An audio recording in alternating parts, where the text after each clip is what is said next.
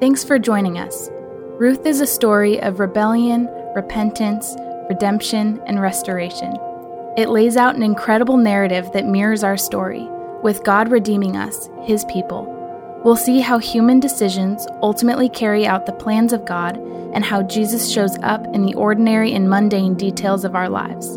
For more information, please visit doxa-church.com. Ruth chapter 4, verse 13 through 22. So Boaz took Ruth, and she became his wife. And he went into her, and the Lord gave her conception, and she bore a son. Then the women said to Naomi, "Blessed be the Lord, who has not left you in this day without a redeemer, and may his name be renowned in Israel.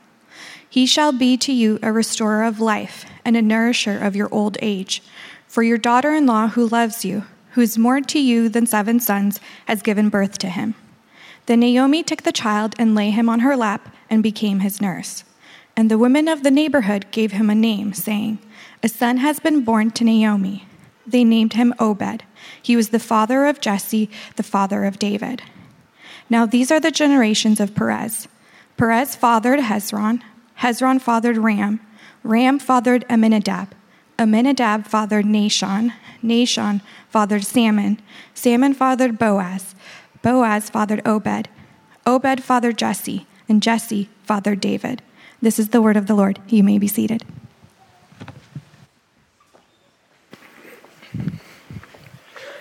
Well, we are coming to the end of our Ruth series. Have you guys enjoyed it? That's short, I know, but it's a short book, so we're coming to the end of it. As we're going to come to a close, I want to look at the text again here in these last few verses. So I want to make sure you all have a Bible. If you don't have a Bible and would like a Bible, raise your hand. Someone will bring one to you. Raise your hand nice and high, because we want to make sure everyone's got a Bible. If you don't own a Bible, you're welcome to keep this Bible as your own and take it home with you. While they're doing that, I want to remind you of what's happened. Just rehearse the story again. There was a famine in Bethlehem, which is known as the house of bread, ironically. Elimelech and Naomi, with their 2 sons, flee to Moab. Instead of staying in God's place with God's people for God's provision, they go take matters in their own hands and take off to a land that is not a land that believes in God, is not following the God Yahweh, the God of Israel. And they experience things go from bad to worse. Elimelech dies. Naomi's sons marry 2 unbelieving women, Moabite women, Orpah and Ruth. Then the sons die, and now you've got Naomi, a widow, without any sons. 2 daughter-in-laws. She encourages them, go back to your own home. You're better off there. Maybe you'll get rest there, and maybe you'll get husbands there. Ruth says, no way, I'm with you. She refuses and has really a conversion to Yahweh, to the God of Israel. And she makes this statement not only in her conversion to Yahweh, but to God's people, and specifically to Naomi. Where you go, I will go. Where you lodge, I will lodge. Your people shall be my people, your God, my God. Where you die, I will die, and there I will be buried. May the Lord do so to me, and more also, if anything but death parts me from you. And this covenant statement of Ruth to Naomi mirrors the covenant statement of God to his people, where he says, I will be your God, and you will be my people.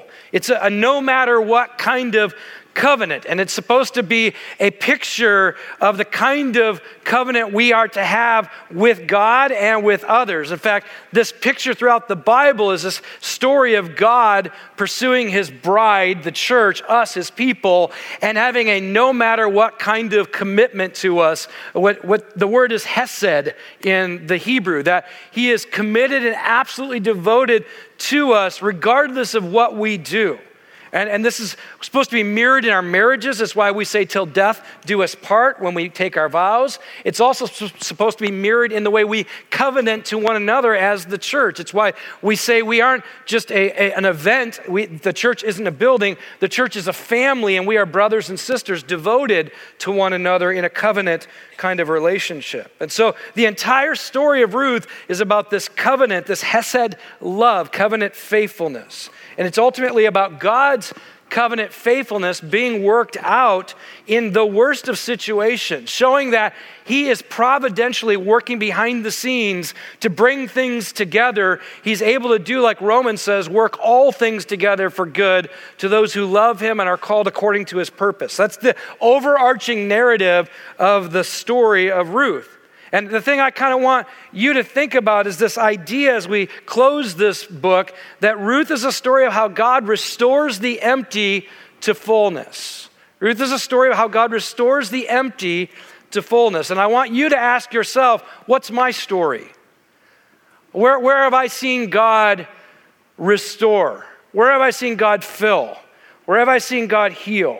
Where have I seen God bring what was broken and bring healing to that brokenness, bring what was hopeless and bring hope to the hopelessness, bring what felt empty and see God fill it with his presence and provision? What's your story? And maybe you're in a place today where you're going like, yeah, Jeff, I can't say that I can point to God doing that yet in my life, or it feels like I'm in a season where I'm wanting God to do that right now in my life. I feel empty, I feel hopeless, I feel discouraged, I feel lonely. I need God to do what he did for Ruth in my life, what he did for Naomi in my life, what he did for Boaz in my life.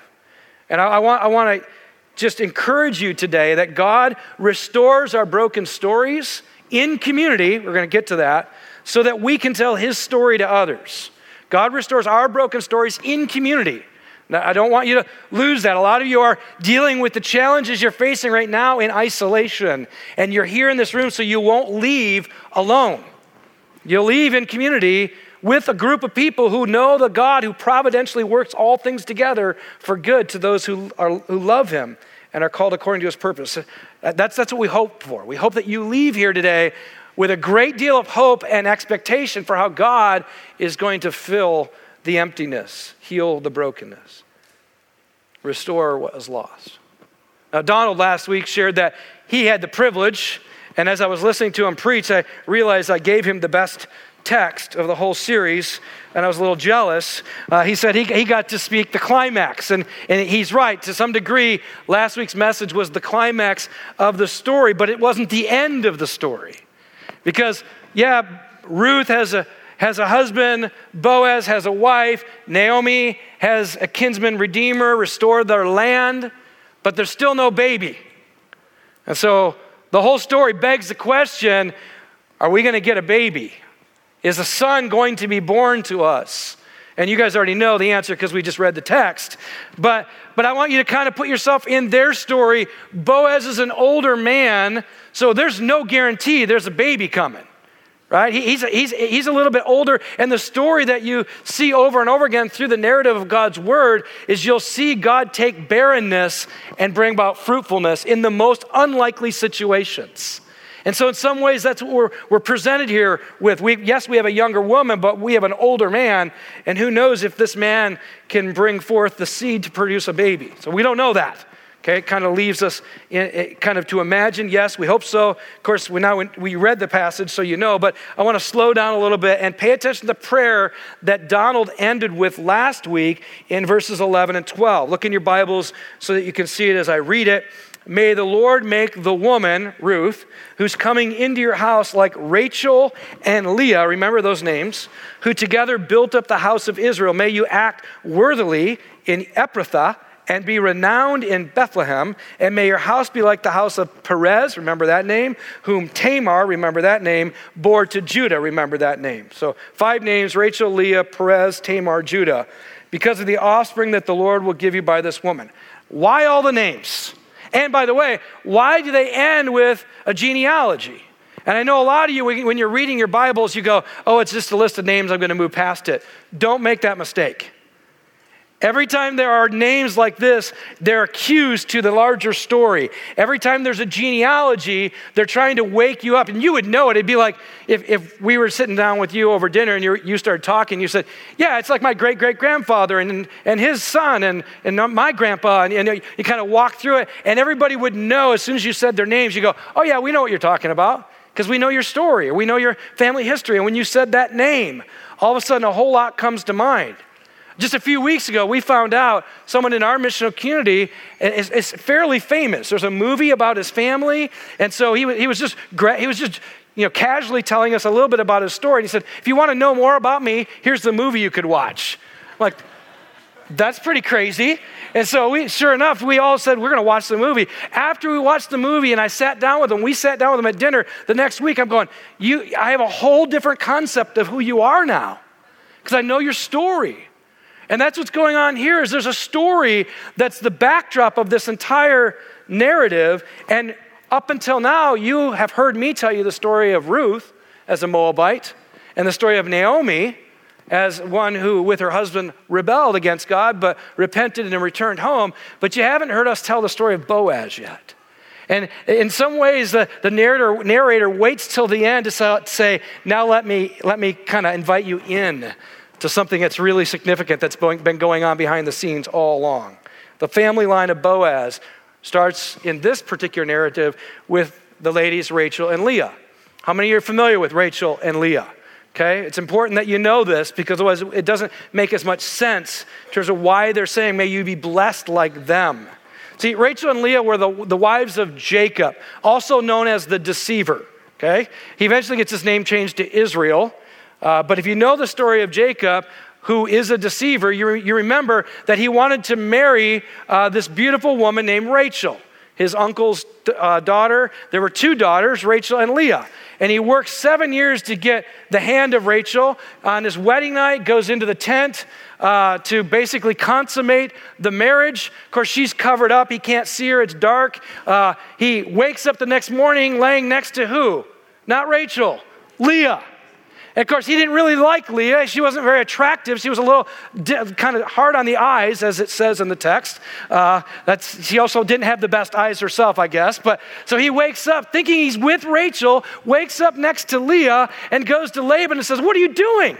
The deceiver gets deceived, right? A little bit of God's humor in this in some ways. And then he says, I wanted Rachel, not Leah. Now, can you imagine being Leah? Like spending all night with a man, giving yourself to him, and now she's being rejected once he realizes who she is. Okay, this is a bigger narrative, okay, because that's a bigger narrative of what it feels like to be outside of the family of God, and God go, I want Leah.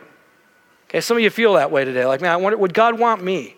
Feel at times like I'm the one he rejected. No, he wants to call you to himself. He loves you.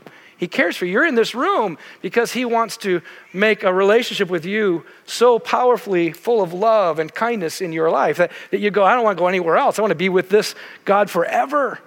And so that's some of the narrative that's going behind the scenes. Well, Laban says, okay, you can have Rachel, but you have to work 7 more years. So 14 years of labor for 2 women. He ends up getting Rachel, of course, and God closes Rachel's womb, but opens Leah's womb because he sees how she's been treated. And so, of course, she bears 6 sons to Jacob and 1 daughter. And Rachel is praying and pleading with God for 14 years. She is barren. And God finally hears her prayers, opens her womb, and she ends up having 2 sons. So we got 8 sons total born to Jacob through these 2 ladies, and then 4 other sons are born through their handmaids. And we won't get into those stories. That's another mess in the family of Jacob, okay? One of those sons' name is Judah. It's actually Leah's son. Some of you are familiar with the tribe of Judah. Okay, so Leah has a boy named Judah. Judah marries a Canaanite woman. Now, if you know much about that, the Canaanites are the cursed family line of Ham. Remember Noah's son who exposed him when he was drunk, and whole other story there we're not going to get into. But by the way, if you read the Bible, you realize the entire narrative is about a bunch of messed up people. And the only one that's right is God at the end of the day, like all the time. So this woman then bears Judah 3 sons. And Judah takes for his wife, takes for his son, a wife. This wife, her name is Tamar. So Tamar marries the firstborn son of Judah and his Canaanite wife. But is wicked, and God takes his life. Then Judah instructs his second-born son, Onan, to have sex with Tamar in order to fulfill the Levirate law, which we talked about a couple weeks ago. But he didn't want to give offspring to his brother, so every time they had sex, he spilled his seed. I'm going to say it that way because it's PG that way. So God put him to death as well. So then Judah tells Tamar, I've got one son left, but he's really young. So you're just going to have to wait till he gets older, till he grows up. Judah's wife dies along the way. In his grief, Judah decides, I'm going to go hang out with a bunch of sheep shearers, and I'm going to sleep with a prostitute. So Tamar is told this, that her father-in-law, whom, again, remember, she's not had a baby yet, and her father-in-law is going to go sleep with a prostitute. So she goes and covers herself up, dresses like a prostitute, goes to the place where the sheep shearers are, and sleeps with her father-in-law, okay? Amazing story, right? This is like the stuff of movies, okay? But before she does, she says, I want to pledge for your payment, because you don't have money with you right now. They didn't have a credit card swiper in those days. So basically says, I want your staff, I want your signet ring, and I want a cord that kind of represents your family. So she gets all three of those and says, I'll give those back to you once you make payment. Sure enough, Tamar gets pregnant with twins, okay? And we'll get to those two in a minute. But along the way, Judah finds out, my daughter-in-law has slept with somebody else. Take her out and burn her in front of everybody. So they bring her out, and she says, basically, by the man who owns this staff, this signet ring, and this cord, I have become pregnant. To which Judah realizes, I'm the man. Okay? And he says in front of everybody, she is more righteous than I, since I did not give her to my son, Shelah. That's his third son. So then Tamar gives birth to twins, Perez and Zerah. And this is what we read today. Now these are the generations of Perez. Perez fathered Hezron. Hezron fathered Ram. Ram fathered Amminadab. Amminadab fathered Nahshon. Nahshon fathered Salmon. Salmon fathered Boaz. Note, how did Boaz come to be? Who's his mom? Rahab, the prostitute. Okay, now this is his family line. I don't know if you're paying attention. Like, this is a mess. And the whole time you should be, like, we've been reading the story going, Boaz is a man of valor. He's a worthy man. He's a godly man. He's a covenant-keeping man. And then you realize his story is as bad as Ruth's. Now, I love that, because here's what's going on in this prayer of blessing. May you be blessed like Leah and Rachel. What is going on? The women are saying, we worship the God who takes outsiders and makes them insiders. We worship the God who takes enemies and makes them into family. We worship the God who turns curses into blessings. We worship the God who takes sinful actions and redeems them for good. We worship the God who takes empty and makes them full, brings the lonely into community, takes the bitter and makes them pleasant again, turns famine into flourishing, and enables the barren to conceive. May he do all of that and more for Ruth and Boaz. That's the prayer. See, if you just heard, may you be blessed like Rachel and Leah, you're like, I don't know what that means. When you know their story, you're like, man, they're asking for a lot. Because they believe in a God who can take the worst situation and make it beautiful.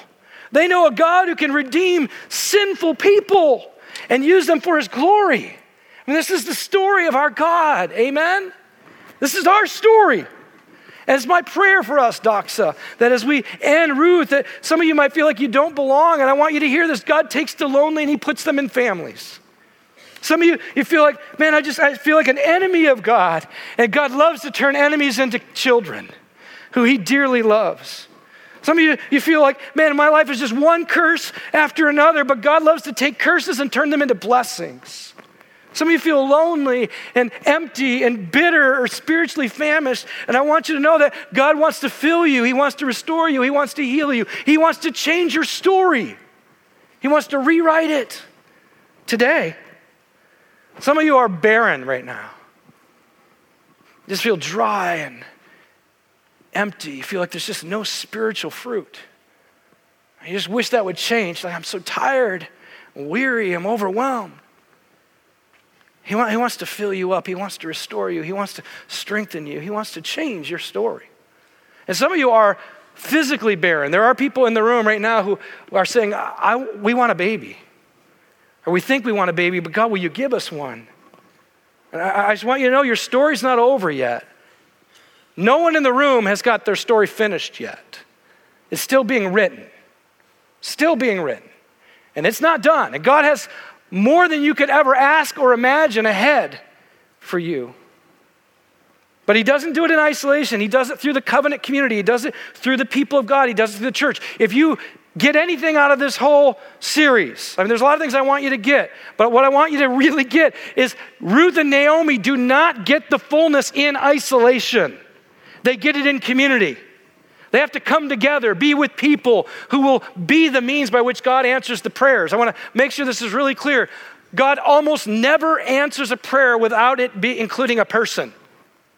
He almost never answers a prayer without it including a person or a people that God uses to minister to your need. And so if you're doing everything you can to run to Moab away from the presence of God where his people want to serve you and help you, I can tell you until you return to God and his people, you're not going to experience the way of fullness that God wants to bring about in your life. That's why it's so important that we're together, that we're in community, that we're in mission. Be a part of a missional community where people know you and care for you and can walk through life with you. Along the way, I've been reading a book by Paul Miller called The Loving Life. He writes another book called The Praying Life. I want to show you the book here because I highly recommend it. This book is all about the story of Ruth, but it's really how do we grow in our love for God and love for one another.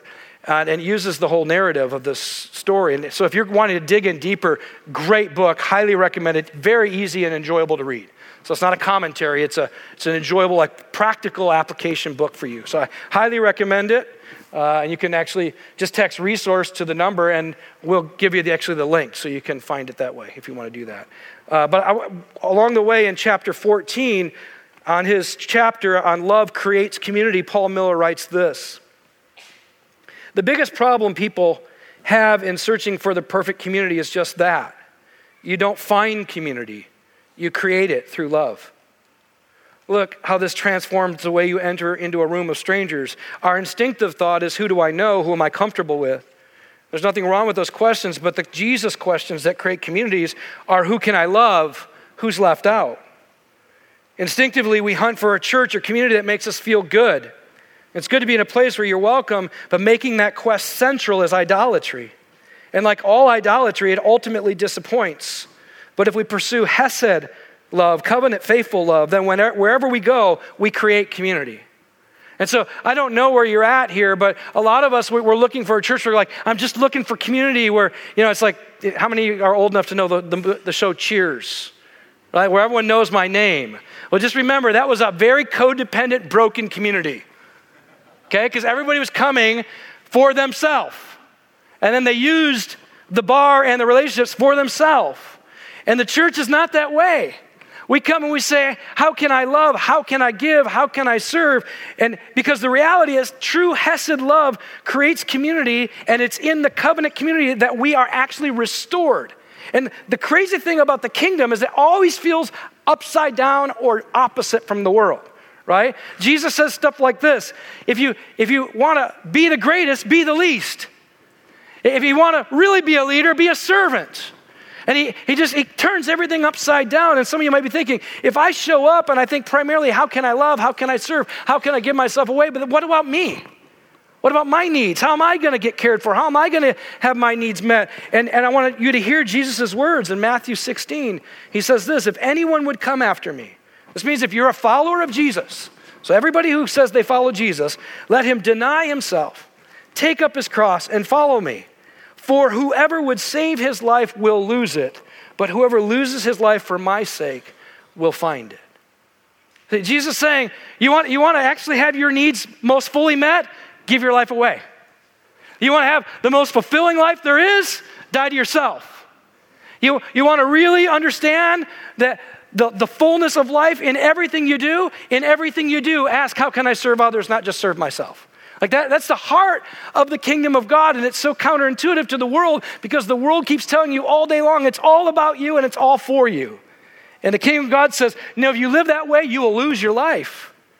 If you'll give your life away, for my sake, Jesus says, you'll gain it. And that's exactly what Ruth and Boaz did. They gave themselves away, and then they got the fullness of God. That's how it works.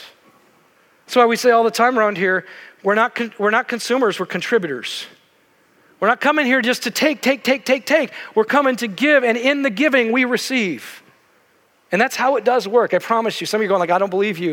I've been taken advantage of. People have used me. I will tell you, in the name of Jesus, if you will faithfully commit yourself to a community of people and ask God, how might I serve and give my life away for them? I promise you, God will pour into your life multitudes of blessings that no other pursuit will give you. Promise you that. Because Jesus is true and his word is faithful and he doesn't lie. It changed both of their stories. Listen, verse 13. So Boaz took Ruth and she became his wife and he went into her and the Lord gave her, don't miss this, the Lord gave her conception. She bore a son. Notice who gives conception? The Lord. The Lord gives conception. God's the hero of the story at the end of the day. God brings forth the Redeemer. And I want to say this even in this cultural moment. Let's be really clear. Life begins at conception according to God's word. Okay? That's very clear. God gave her conception, gave her a Redeemer. I don't have the time to give you all the passages in Scripture because there's too many, but they all keep saying God is the one who gives life at the moment of conception. Okay? And so we cannot shrink back on this as we stand up for those who can't stand up for themselves. And it also includes us coming around single moms who need a community to love them through those hard and difficult decisions. It includes us being willing to adopt or at least support those who adopt or those who foster and support those who foster. We have to be an alternative community in the world that says we will deny ourselves for the sake of others so that we don't just have a rhetoric that we're pro-life, but we live out a sanctity of life in absolutely everything we do. Amen?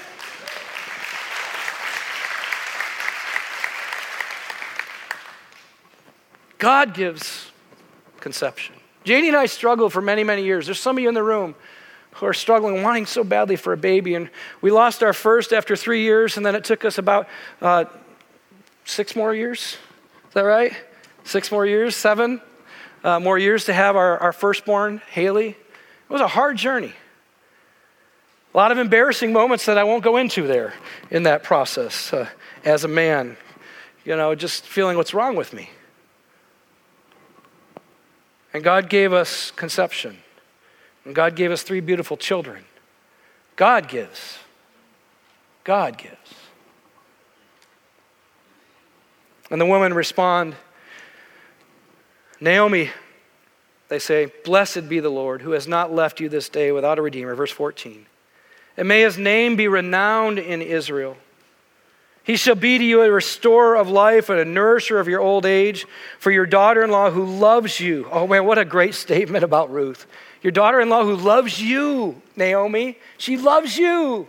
Hesed love, covenant, community love, never giving up love. Who is more to you than 7 sons. Remember, that's the number of completion, as we've talked about a few weeks ago. She's saying, this is the best it gets, Naomi. You got the best. Has given birth to him. Then Naomi, I just want you to think of this woman. She's lost her husband. She's lost her son. She's got no kids, no grandkids. At the beginning of the story, she's bitter, hopeless, empty. Now she's got a child. And they lay him on her lap, and she becomes his nurse, it says in the story. This is her son now. Fundamentally, Ruth knew she was giving birth to Naomi's son. And the woman of the neighborhood gave him a name, saying, a son has been born to Naomi. They named him Obed. He was the father of Jesse, the father of David. They blessed the Lord. They realized this is Yahweh's doing, that God has given a son to Naomi through Boaz and Ruth, that through this God has produced a redeemer, a levirate son for Mahlon and the heir of Amalek, who will carry on the family name and bring about a new beginning for this broken home. Obed. And you know what the word Obed means? It means servant. Servant.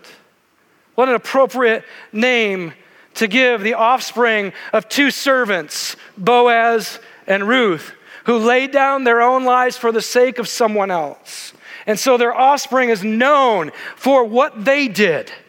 That's really powerful. In fact, I know Donald talked about it a little bit last week. I just want to bring it back up. You want to leave a legacy. Parents especially, you don't expect your kids to carry on a legacy that you didn't live out. Now, God in his grace can rewrite their story even if you mess it up. You might be putting all kinds of money, like Janie and I say we should have, into counseling fund because they'll need it later. But the things that we do together, produces offspring, and not just physical, spiritual offspring. What's the legacy you want to pass on? Ruth and Boaz pass on the legacy of servant, serving others at the cost of our own interests. Ruth serves Naomi, Boaz serves Ruth. Both serve God. And as a result, the name servant is renowned in their family. Can you imagine that? Be like, so what's your family known for? That's why I asked the question earlier. Like, what is your family known for? What are they famous for? If someone were to write your family story, what would be the key objectives that stand out, or adjectives that stand out? Well, how would they describe you? See, Obed is the fruit of covenant faithful love expressed through serving one another. I just want to pause here and say, the sure way for you to stay in a place of spiritual famine is to live life only for yourself. Say that again. The sure way to remain in a state of spiritual famine is to live life only for yourself. The sure way to put yourself in the place where God can pour out his spiritual blessing and fullness is to live a life out of love for God in service for one another. The sure way to experience the fullness of God, satisfy the spiritual hunger of your heart, is to say, God, out of love for you, I want to be available to serve others. Doxa, would it be that the city would say, yeah, that church called Doxa, they should have called themselves servants of the King, because that's what they're known for. They serve this community out of their love for Jesus. And I would hope there'd be a day that if we ever had to leave the downtown core, that people would say, I don't know if we can handle this church leaving because they do too much good in this city. By the way, I don't think that's true yet. I mean, we're doing a lot of good, but I think there's a whole lot more good to be done. A whole lot more good to be done. And you know that's true because when I say it, you're going, yeah, I don't really know what I'm doing. Then there's a whole lot more good to be done. Right? If you can't think immediately, I know if I wasn't here, what would be missing on the east side in terms of the way that the King of Kings is serving the city through his people. I know what would be lacking if I moved away. And so it hurts every time a member leaves because the city goes, that's one more servant we lost in our city. You guys are watching the news, I'm not going to go all political, but I will say this. In light of the statement of getting rid of tax-exempt status for churches that Beto made a few days ago, in some ways we should go like, well, if we're not doing that much good, then we shouldn't get a tax-exempt status, right? But if we're doing so much good that if you took it away, the city would suffer, then the city would be stupid to take it away. But I don't know the answer to that yet completely. And I would just like to say, could we actually be the answer to that? Could we say, hey, who cares about the political arguments and debates going on? Minimally, let's do so much good in this region that the world would say, we got to make it easier for the church to serve the city because without the church, we're all no good. Amen?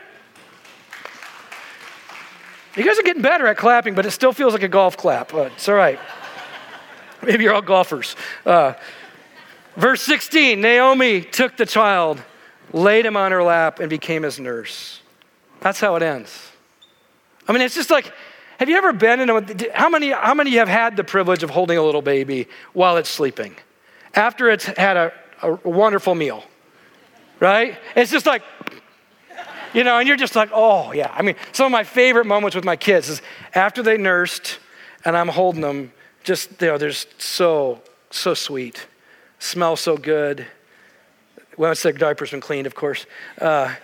Just that's how it ends. It's like everyone who's been in that moment goes, oh, wow, peace, fulfillment, satisfaction, joy.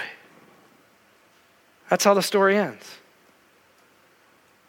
Bitter Naomi is now rested, filled, satisfied, enjoying the fruit of the love of God in Hesed, covenant faithfulness. And he's given a name, Obed, and here's the question: what happens next? You guys read it, so you know.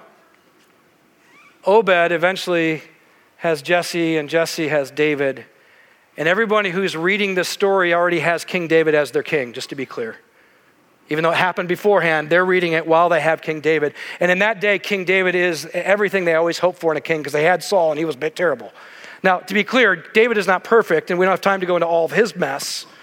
But talk about a legacy. It doesn't just end with a nursing baby. It ends with a dynasty, a king who has his heart after God's own heart. A man who seeks God, a man who loves God, a man who sins terribly and repents humbly, boldly, because he knows the grace of this God can handle the brokenness and sin of his rebellion. I mean, read the Psalms, especially those written by King David, when he's crying out, knowing he's full of sin, and yet he knows there's a Savior. There's a God who forgives, who accepts, who extends mercy and grace and loving kindness, even when he doesn't deserve it. How does he know that?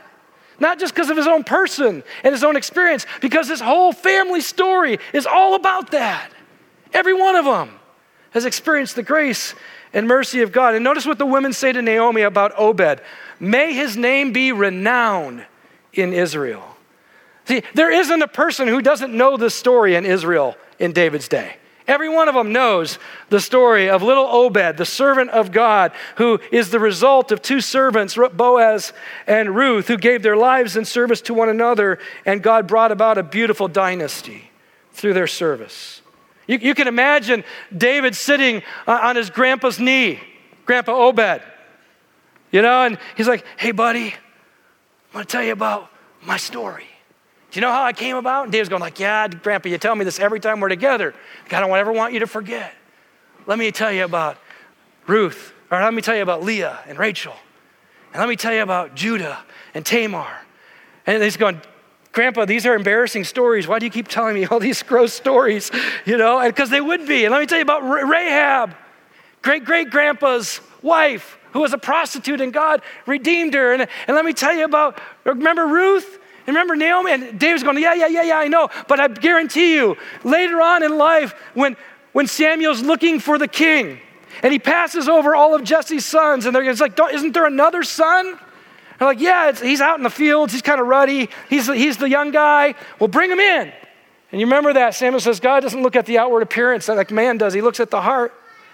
And he sees the heart of David, and he says, this is the king. And I'm sure David is rehearsing in his mind as he's hearing those words. You know what? God takes the people who are overlooked and oftentimes are not the first in line to be considered, and he chooses to work through the unlikely people. I'm sure David's rehearsing that story that his grandpa's told him and says, I think this is one of those moments. And as he's about to face Goliath, I'm sure David's thinking, I know that Grandpa told me about how our family made it through so many difficult things. This is not too difficult for God. And as he's thinking about getting a friend like a Jonathan who's devoted to him like the best friend you could ever have, and I'm sure he's going, God, this is kind of like what Ruth was like to Boaz, and Boaz was like to Ruth. Like my family understands friendship, and I need it. And I'm sure as he's running for his life from Saul because Saul is so jealous and wants to kill him, that he's probably thinking, I know that God can protect you in the most horrible situations because he's done that for my family over and over and over again. And I'm sure as he's agonizing over his adultery and then the consequence of that in having a baby and then murdering the husband of Bathsheba, he's probably thinking, I know that God can work all things together for good, even through people who sin against him. And so he cries out, have mercy on me, O God. How does he know to do that? Because his story tells him he can do it. Obed's name is renowned and his story is known so that David can grow up with a legacy that's all about God and his faithfulness and his kindness and his mercy and his loving kindness expressed in all of our situations, no matter how broken they are. What's your story? Do you know it? Have you ever stopped and rehearsed the faithfulness of God to get you into this room today? You're here because of the providential hand of God at work behind the scenes through your story. And do people know your story? Do you have a story that you want to make renowned? Like you want to make the name of God renowned through your story? Is that the case for you? Is he the hero of your story? A few weeks ago with my DNA group, we were talking about how do we have more conversations with people who don't yet know the good news of Jesus. And I gave one of the guys an assignment. I said, I want to encourage you this week to just ask at least one person if they have a faith story. Say, hey, do you have a faith story? And if they go like, I don't even know what you're talking about, then you get to explain. And if they say, yes, here's what it is. Or I don't really have faith in anything. And then you get to maybe help them understand they do. They trust in something, someone. But I said, here's what's going to happen. When you ask them that question, they'll hopefully turn around and say, well, what's your faith story? And sure enough, that's what happened. He got the opportunity to share his story of Jesus changing his life. Family, I'd love for you all to do that. Little assignment. Go ask somebody what their faith story is this week. Some of you maybe don't know their story yet. A neighbor, a coworker, a classmate. What's your faith? Do you have a faith story? See what they tell you. And then be ready to tell them yours. And the good news is, your story is not yet finished. It's still being written. And the good news about this is that every week you could tell a new version of it if you're paying attention to the work of God in your life. Because you could say, oh man, I got to tell you how my story changed a little bit this last week. I saw another thing that God did, another thing he's teaching me. And we should be the kind of people who regularly get together in DNA groups or missional communities or in this gathering who are saying, I can't wait to tell you how God's continuing to write my story. In fact, there's a new chapter this last week. Let me tell you about it. And then we tell it in such a way that we make him the hero, not us. See, because Obed in this story, because it doesn't end with Obed and it doesn't even end with David. Obed is not the ultimate servant. David is not the ultimate king. Obed the servant and David the king point forward to the ultimate servant king who acts justly, who loves mercy, who gives sacrificially and will reign eternally. And his name is Jesus. See, Jesus redeemed the entire family line. If you do this maybe this afternoon, read Matthew's genealogy. And he does the genealogy of Jesus from Abraham to David, David to Joseph to Jesus. And in it, he concludes some notorious women. It's my favorite genealogy of Jesus's. Because he tells us about Tamar, Rahab, Ruth, Bathsheba, and then he ends with Mary, who, if you don't know the story, was considered someone who cheated on her husband and gave birth to Jesus. Jesus was known in his community as the son of a Roman soldier. That was his reputation growing up, because mom cheated on dad, but is too afraid to tell us the truth. This is Jesus' story. And if these people could be in Jesus' family line, anybody can, right? I mean, that is the narrative of the Bible, is God saying, come one, come all. You're not too broken for me to heal. You're not too far for me to save. You're not too evil for me to bless. Come, be a part of my family, and I will pay the cost for you to join through my son who gave his life for you on the cross to forgive you, to redeem you, to make you my own forever. See, when we come to know that story and it's changed our hearts, we will leave this place with a kind of covenant love for other people that will say, no matter what, we're going to go serve the world with the love of Christ. B.B. Warfield wrote this about Jesus and his self-giving love. He did not cultivate self, even his divine self. He took no account of self. He was not led into the recesses of his own soul to brood morbidly over his own needs. He was led by his love for others in the world to forget himself in the needs of others, to sacrifice self once for all upon the altar of sympathy. Self-sacrifice brought Christ into the world, and self-sacrifice will lead us as followers not away from him, but into the midst of men. Wherever men suffer, there we will be to comfort. Wherever men strive, there we will be to help. Wherever men fail, there we will be to uplift. Wherever men succeed, there we will be to rejoice. Self-sacrifice means not indifference to our times and our fellow. It means absorption in them. It means forgetfulness of self in others. It means entering into every man's hopes and fears, longings and despairs. It means many-sidedness of spirit, multiform activity, multiplicity of sympathies. It means richness of development. It means not that we should live one life, but 1,000 lives, binding ourselves to 1,000 souls by the filaments of so loving a sympathy that their lives become ours. Wouldn't that be amazing if that's what we were known for?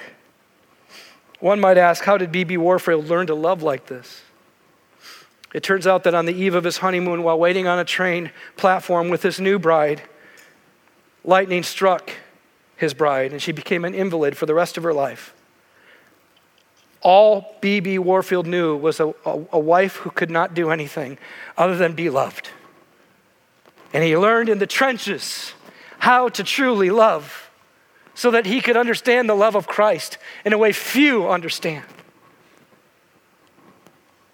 Some of you are in the trenches.